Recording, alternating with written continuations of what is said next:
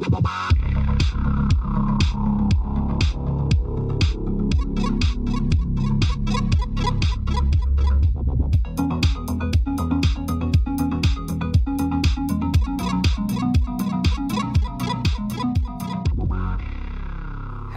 and welcome to the Unlucky Frog Gaming Podcast. You are joined by your usual hosts here. We've got Tom Mannering. Hello.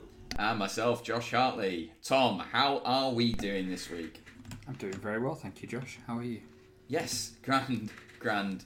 I can hear him typing away. I don't know if he's pulling up a web page. I wasn't. I was moving my microphone, and as I moved my microphone, the cable landed on my keyboard. So I was moving it off my keyboard. And now I've spoiled that all. You have. You've spoiled the mystique.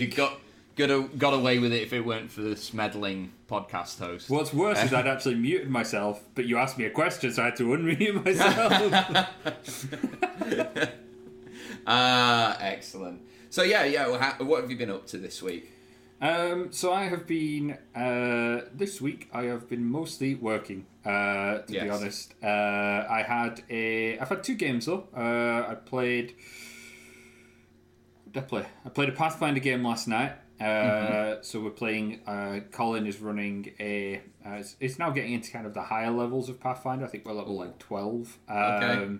The numbers are getting big. The numbers are getting big. Yeah. The last game we played, I got immediately stun locked and spent the entire game doing nothing because I was stunned. Great. Love that.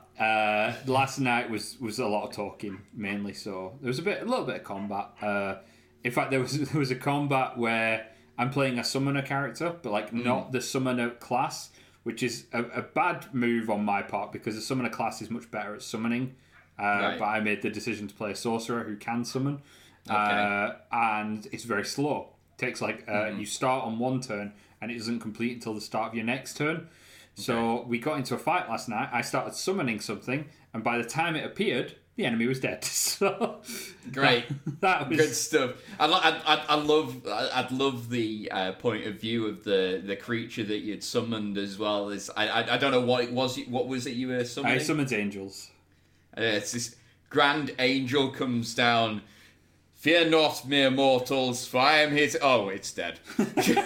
Pretty much. That's exactly what happened. Well, this is awkward now. Do you need help with the cleanup, perhaps? I'm here. Yes. And then on Tuesday, I ran Call of Cthulhu. How is that going? Tuesday night group. So the group that you were part of is no longer there. So we're now playing Pulp Cthulhu. We're playing an actual module called The Two-Headed Serpent. Yes. Which is a Pulp Cthulhu module. Really interesting. We're only a couple of sessions into it. I don't want to say... Is this the one that's in... Is it set in... or a lot of it anyway, is it set in the Amazon? Part of it is set in those kinds of areas. Yeah, South America, yeah. Yeah. Cool. But I don't want to say too much just in case anyone else is playing it or wants to play it. But at the moment they're in the jungles of Bolivia. They're doing some kind of classic exploring there. They found this site. We actually had our first player death, but because of how Pulp Cthulhu works, if you have a certain number of luck points, you can expend all of your luck. So you have to have 30 basic. You expend all your luck and you survive. So you get that kind of horror thing, in a horror film where it looks like someone's dead and then they reappear in the next scene. Yes. And they've actually survived somehow. Well, we basically got that. That's where cool. Ryan's character basically fell into a black hole, just like this bottomless pit kind of thing. And then they finally get to the bottom of the pit, and he kind of scrambles over, having survived the fall with just a couple of broken ribs, despite how far it was. So that was nice. That was really good. I really enjoyed that session, and we're kind of getting to the end of the first chapter of that. So that's going really well. I love Pulp Cthulhu. It's just I love Call of Cthulhu. Pulp Cthulhu just gives it a little bit more punchiness, quite literally, and it's got just a bit more. I don't know. It's just a bit more fun. You can fight and you might survive. Yeah, you're probably still going to die or go insane. Yes. But you'll go out with a bang. Yes. Yeah. Oh, that's cool. That's cool. What have you been up to? Well, this was a little while ago, but we had so much GW stuff to talk about last episode that I never discussed it. I ran my first ever session of Dungeons and Dragons. Yeah, you did. It went well. Well, no, sure. How dare you? So this previous episodes I've talked about this. This is my first time being a GM for D&D. We're playing through the box set that you get for the Stranger Things themed box set. And we've got 4 players in the group. There's Corinne, Will, and Susan and Doug. And the only one who's played previously was Doug. Played old D&D back in the 80s, so I'm assuming he played 2nd edition if it's at that stage. But otherwise, they're completely new to Dungeons and Dragons as well. But the really nice thing is that they did really enjoy it.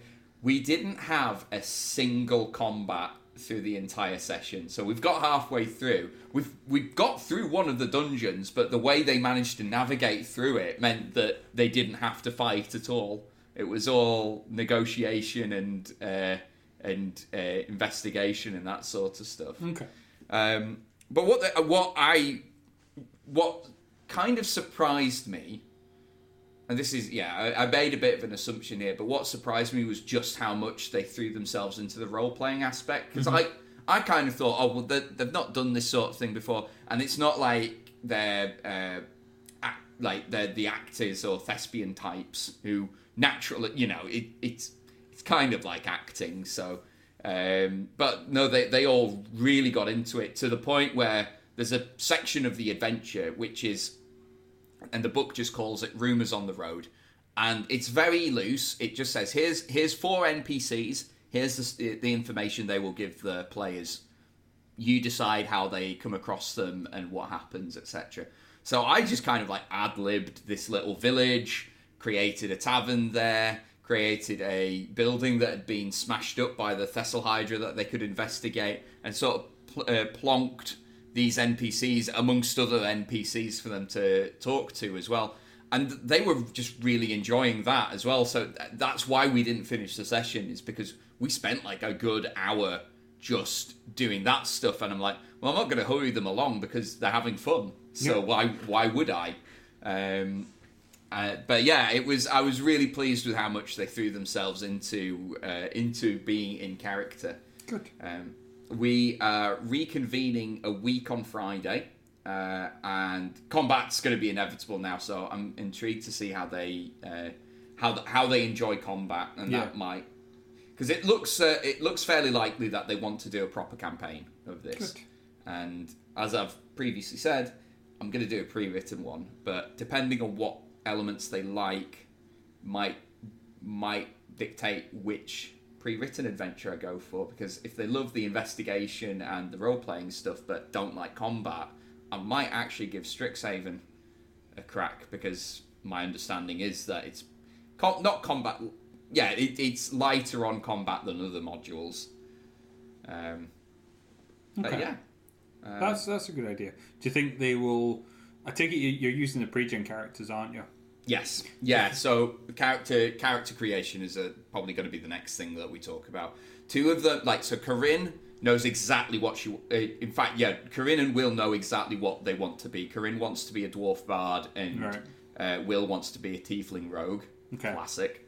I think Susan and Doug are a bit more yet to make their minds up on what exactly they want to play. Mm-hmm. But so character creation is going to be the next. I think it was good using pre-gen characters, because character creation is, and I enjoy it, but it is it's laborious in so much that it takes a lot of effort, like mental effort, time to do it, particularly if you've never done it before as well. And it would be rubbish if they went through all of that hassle just to go, oh, actually, I don't like this game. I think the other thing as well is character creation is... I quite enjoy character creation, I like watching people make characters like for games that I'm running, and I enjoy making characters myself. I'm not one of these people that makes characters like on the side. There are like people that just recreationally make characters. I don't do that. Like there needs to be a purpose to it that I will go and make characters in the game. Talking about you, Barry, if you're listening, Barry, with your multitude of characters. But I think we love you, Barry.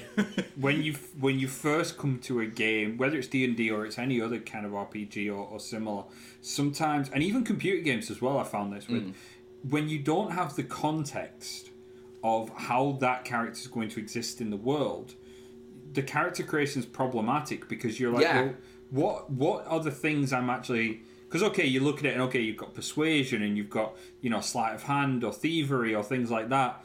And you're like, that's great, but how is that actually going to interact with the world? And, what's... I mean, it's like the classic one that comes up all the time in Pathfinder is like 90% of players take perception because it's just such a relevant skill because it comes up all the time. But it is still relevant in D&D 5th, albeit there's different things you can do now rather than perception. Like it's not as relevant, but it is still, it's still a very good skill to have. Whereas, like, when you've played the game, you know a little bit more. Like, oh, okay, well, this skill's going to be relevant. If I'm making a rogue, I definitely want stealth, and that seems like an obvious one. But you'd be surprised, like, the amount of people who, without context, just won't really think about it. Yeah. So that's good that you've had the game with them. It actually reminded me. I had one other game as well that I ran on Sunday because I'm still running Call of the Netherdeep, the Critical Role 5th edition module. How is that going? That's going well. We finished the third chapter now. It levels fast, like really fast. Like so, it's milestone leveling. And I prefer that. I've decided like XP points are XP points, experience points. You know what I mean. Experience points to me seem a bit redundant now. Like XP points was right. You weren't wrong. I'm gonna for once. I'm gonna do you a solid. Experience point, but XP stands for experience points. So it's no, it experience doesn't. Points. XP stands for experience. It's EXP. Experience. Right, so you were right. You were you've done yourself a disservice. Oh, yay! Some people even abbreviate it to XP, which is that's your experience points in that, but EXP is fine. Anyway, I agree with you. I think milestone leveling is good, but I think I think it's one of these ones. I can go either way with it because I quite enjoy awarding XP. I feel like it gives you something. If you're a player that likes that, gives you something kind of tangible from your experience, literally.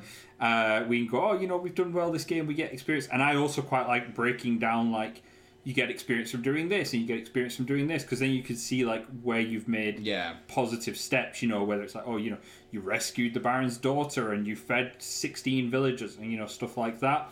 Whereas milestone leveling, I think sometimes it's a little bit like not knowing where your next meal's coming from. You're kind of like... when am I going to level that? I don't know. Like, is it, and I think especially sometimes for newer GMs as well, milestone leveling, you're not, unless you're playing a module that tells you, you're not really sure where that should go. Necessarily. That's fair. Is it at the end of every session do you level up? Because that's going to be a short campaign. Is it every time you fight a boss monster? In which case, how do you stage your boss monster? So it's a whole thing. And it's kind of supposed to be like, sort of, story beats that it kind of correlates to. But what I found with Call of the Netherdeep is it just seems to level like... So the first one, so they started at like level... I think it started at level 3 or 4. And they do chapter 1, they level up. Makes sense. Okay. They do chapter 2, they level up. Okay, I'm with you so far. Yep. We go into chapter 3, they're like... a third of the way through it, they level up, and I was like, "What? Why not? Why not?" And it was so like out of the blue that I'd actually finished the session, gone to bed.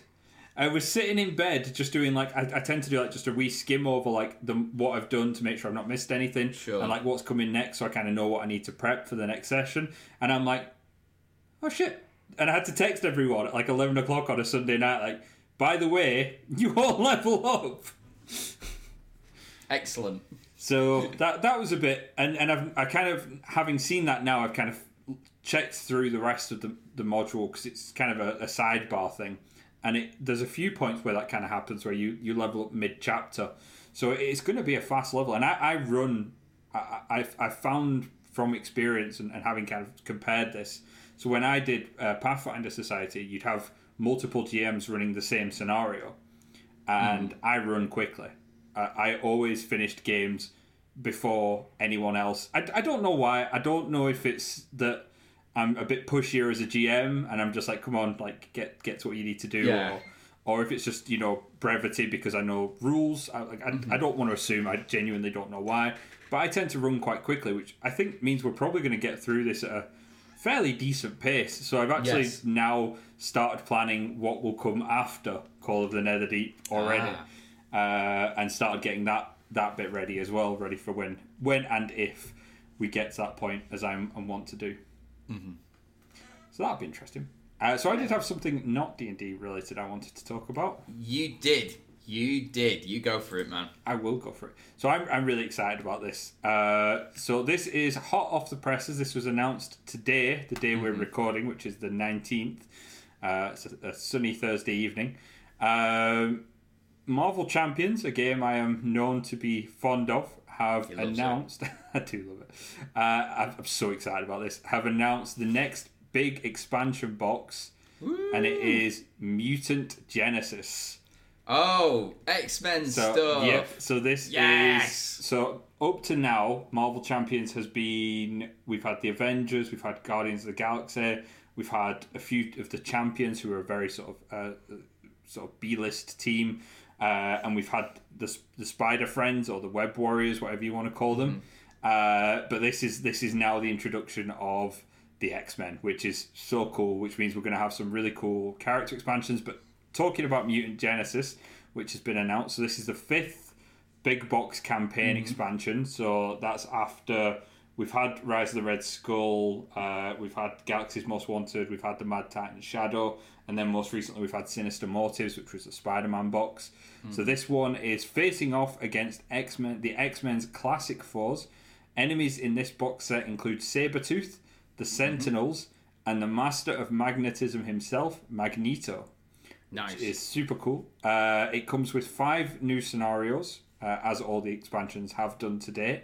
You can play them individually. They also form a campaign, which is one of the things I really like about Champions. It doesn't have quite the depth that like the Call of Cthulhu card game has, but it's got its own sort of character that does work. So the first one, so how Champions works is you've got kind of like every enemy has their own sort of scheme, if you will, their own plot that they're trying to enact. So you've got Sabretooth is trying to assassinate Senator Robert Kelly, who, if you've seen the original X-Men film, where we first saw Hugh Jackman as Wolverine, was one of the characters in that. We've got subsequent scenarios that include the introduction of the Sentinels, which I love the Sentinels, and they're like properly depicted in like their big purple robot suits, like the original excellent 97 X-Men cartoons. What else have we got? We've got Master Mold, who's like the leader of the Sentinels, for anyone who knows. We've got the Brotherhood of Mutants are included as like a set of enemies you can fight, and you can add them into other games as well, which is really cool. And then of course we've got Magneto himself, who looks like he'll be a beast, no doubt. And then, as with all the campaign boxes, we've got 2 heroes as well that are included. This one's a weird choice, to be fair. Like the 2 heroes. So not Wolverine. Not Wolverine. So right. I'm gonna throw this out to you. How well do you know your X-Men? I'm relatively well versed, not like deep though. Okay.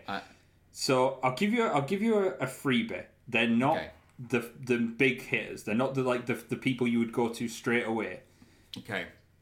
Are we considering Nightcrawler a big hitter or not? Because in my heart he is, but I know he doesn't he's not like a core No, X-Men I would say character. so. I would say like your core X-Men are Wolverine, Cyclops, Jean Grey, like Beast, Storm, yeah, Iceman. It's none of them, right? Right. Okay. So if you can get this 2, If you can get one of them in 2 guesses, I will be impressed.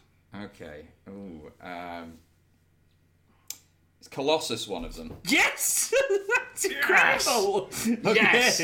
Well, because he is fairly... He's reasonably popular for, like, the sort of B-tier X-Man. Yeah. Cool. Colossus. So Nightcrawler isn't one. Nightcrawler isn't one. I'll give you that for free. Is it Colossus and Gambit? No. That would have been quite good, though. So it's Colossus, which I was like, okay, yeah, Colossus is fine. Like, I get that. He is part of the main roster. He's a notable X-Man. Yeah. And I'm quite glad to see him. I like Colossus as a character. Yes. But then the other one that I was like, really? And I don't even know if you'll know who this is. It's Shadowcat.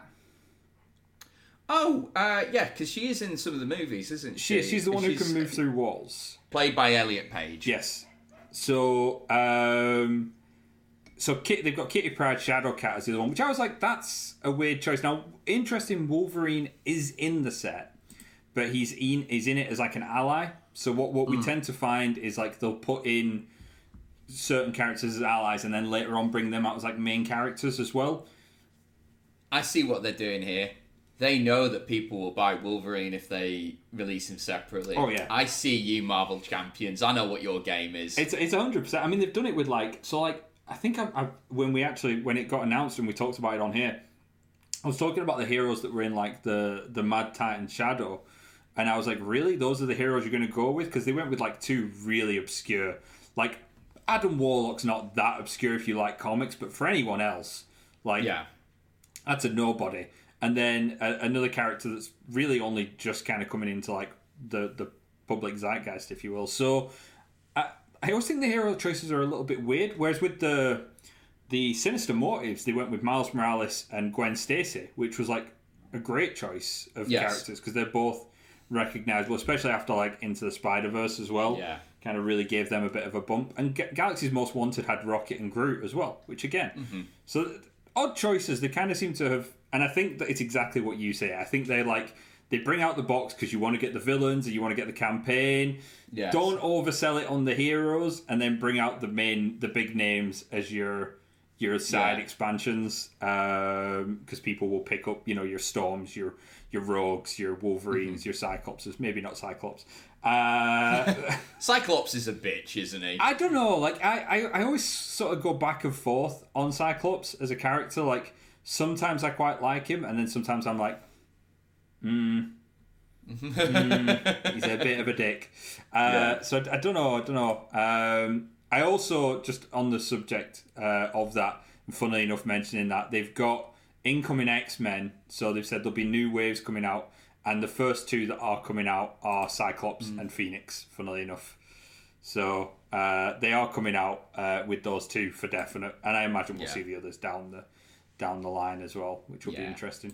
And I have got coming tomorrow 2 more character packs as well for it.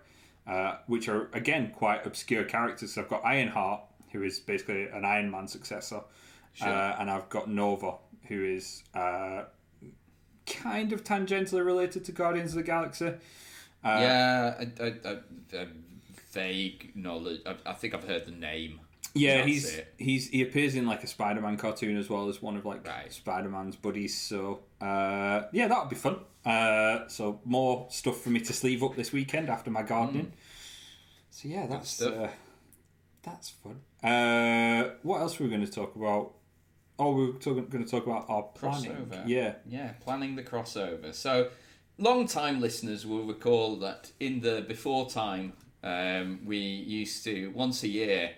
2 of Tom's games that he runs would get together for a long weekend and have a crossover session. It's like 2 TV series doing some crossover episodes, basically. Yep. And we haven't done it since 2019, but we're gonna do it again. So we're considering what we're dealing with the logistics of making that happen, and considering what the plot is going to be. So Tom. What you want me to tell you what the plot is? The setup, the setup for our established characters. Yeah, so I think I alluded to this in a previous episode, but it was a while back. So basically whenever we do when we did the crossover episodes historically, it was always a bit tricky for me because the way that the campaigns were set up, where you were in two different times. Yeah. So the characters, I'd have to find a reason for these characters that existed in two different points in history to come together and timey-wimey stuff, do stuff together. Be in the same place at the same time. So this is the first year that I've not had to do that because both campaigns have now finished. So I've got you to a point where where the two timelines have caught up to each other, and because the characters are immortal, they're not, no one's aging out of anything. What I've done, and you guys know this, so I can say this without spoiling anything. We're basically moving the timeline of the world forward. So these characters, during their adventures, they've been imbued with this mythic power that has given them the timeless quality, and that they don't age, and they live forever. And well, theoretically anyway. And they basically, what I wanted to do was explore what does that look like for these characters as they remain timeless, but the world moves forward. Yeah. So we've sort of played in a classic fantasy setting, one of sort of my own creation, but kind of partially kind of bastardized from numerous different settings as well, and kind of smashed together. But now we're moving that forward, and we're going into like this more sort of steampunk era where sort of science is kind of catching up to magic and divine, arcane and divine magic as well, and things aren't going to be quite as simplistic as perhaps they are in a fantasy setting, because you've got industry, you've got technology, and we've kind of got a bit of a steampunk vibe going on, and there's going to be some other elements introduced, and perhaps you guys won't be as powerful as you have been, and part of that is because we're making the jump from Pathfinder over to 5th edition D&D. Yes. The reason for that is it's there's sort of one main reason, but there's a couple of sort of subsidiary reasons. I think the main reason for me is that Pathfinder at higher levels gets harder and harder to deal with, and what we were finding a lot when we were playing the high level games was that because you guys were like level 13, 14, and you had mythic ranks on top of it, people's turns were taking forever. We were spending like chunks of the game doing algebra, just to work out someone's attacks and things. And as much as it was great having those mythic powers and having all that, bump behind you, I've played a 20th level D&D game, and it is night and day in simplicity and how easy it is to play. There's still a bit of that, but it is vastly reduced. I made the decision pretty much executively that we're moving over to 5th edition. And then I think as well, it keeps it a bit fresh for you guys. It's not just the same system. I think with a crossover, we've got 9 people at the table as well, having that bit of brevity, that bit of speed. Why are you smiling at me in a really weird way? No. This is nothing to do with what you're saying. Okay. I'll let you and the listener in as to what's happened. My dog Red has just let off a horrendous fart in this room and has just walked away and left me with it. So, oh dear. Class move. Class nice. move. This is how he gets you. Hope you enjoy yourself. See you later. See you, boss. I'm out of here. Anyway.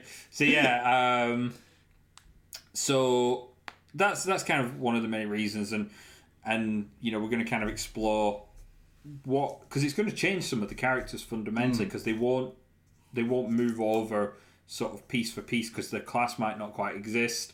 Like Ewan was not Ewan. Barry was like looking at playing an alchemist, and I was like, well, alchemists don't exist, so you can either play sort of some kind of wizard or sorcerer, or you could maybe go through like the artificer and maybe find something in there to kind of to mirror it. So we're going to have to be, and it's the same for like Ryan as well. Ryan's character oracles don't really exist. Yeah. So we're going to need to find ways for certain characters to kind of transition over. Like for yourself, you're a barbarian. I assume you're going to go into barbarian. Going to go into barbarian. So that works quite nicely for you. Same for like Scott, he's cleric. I'm guessing he'll go into cleric. Claire, same again. And the druids, same again. But yeah, for some of you, it's going to be a bit trickier. So we're now in kind of the logistics stage where not only are we planning like venue and dates and things, but also there's the process of sitting down with everybody individually and working on what does your character look like. Not just what does your character look like statistically, but what do they look like now that hundreds of years have passed? You know, how does your character fit into this changing world? And, you know, how is your experience, not just as like all the heroism you've been involved in your time, but all the loss you've seen? Because you've got to bear in mind that you're going to have seen people that generations live and die. You know, even your older species, like your elves, you're probably going to have seen a generation of those rotate round in the time scale. I mean, it's interesting. So my character Lokag, the barbarian, Goliath barbarian, is already somewhat used to that because he was 500 years old-ish when we were playing the campaign. So he'd been timeless for a while, and he had a connection with Joramai, the god of volcanoes. So we haven't had this conversation yet. So I'm just gonna sort of brain dump my initial thoughts and initial questions, and we can see what happens. So he is basically almost like a demigod, like ruler of this tribe of Goliaths in the what was the region that the Horned Reaches. Yeah, a mountainous region basically to the south of this world. I don't know what has happened to their society. I don't know if you've made any decisions on that. Certainly Lokag will be focusing on guiding his people through this change. He's probably... The thing he'll probably be struggling with is technology. And because he's not stupid, but he's definitely not the... He's a barbarian. He's not meant to be terribly intelligent. Yeah. So... and also, the other question I've got is what is happening with his god? As we move into an age of technology, are people abandoning their gods, and does that make them inherently weaker? And what does that mean for his relationship with Joramai? So this is one of the things I'm going to actually be talking with the group about. But like, it is going to be, you know, as much as I'm not taking anything away. You know, the gods will still be there, magic will still be there, you know, that will work in concert with technology, and you know, all three of them will in some way inform the other. But yeah, I mean, I think certainly, you know, much like in modern day society, there's that move away from religion for you know, cultures that were historically very religious. So I think... I haven't finalised details for your specific area, but you're in a very inhospitable mountainous range. That's not going to have been immediately impacted by technology, but it will have seen knock-on effects. You know, there's probably been like roads worked through it now, and you'll have sort of, you know, fundamentally like cars, although they won't be cars, but you know, a variant of cars, potentially driving through your home. You know, and coming through your home, or these steampunk, you know, personnel carriers. I kind of imagine in my head the sort of the Goliath tribes that Lokag has been leading. I can imagine them being somewhat like the Native Americans clashing with white settlers over in the Americas. You know, like the natives not having the tech and being more in touch with, you know, nature and the natural world than the white settlers were. I could obviously we're going to have a big conversation about this as to exactly how that has been playing out prior to us starting the game. But that's kind of in my head what I thought would probably be the thing that happens, right? Like, yeah, exactly, and that's the kind of thing, because you know the party has druids in it as well, so this is going to be a massive encroachment on elements of nature. Your group, you know, the group that you were part of as a whole, had a deal with basically the forces of nature that you would maintain a balance in Boskenland between the civilization that you were building up and the natural world that was already there.